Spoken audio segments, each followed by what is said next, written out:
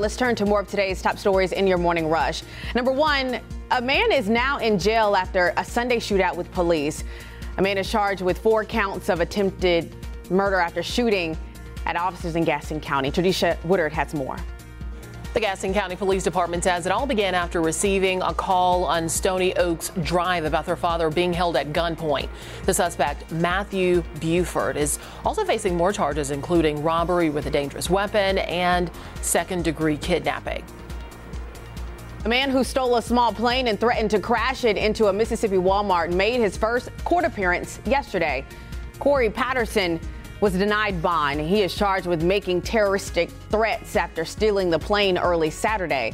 Patterson had worked at the airport where he stole the plane for nearly a decade. South Carolina lawmakers will debate a bill that could ban nearly all abortions in the state tomorrow.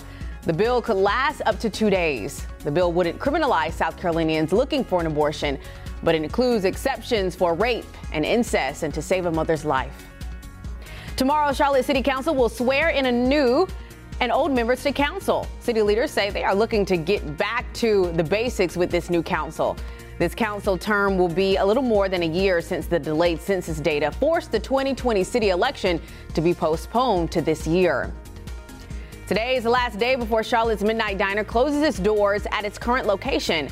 For the past 12 years, the diner has been open at East Carson Street. But after tomorrow, the restaurant plans to move to Uptown, across from the Spectrum Center. It's expected to open later this fall. And that's it for your morning rush.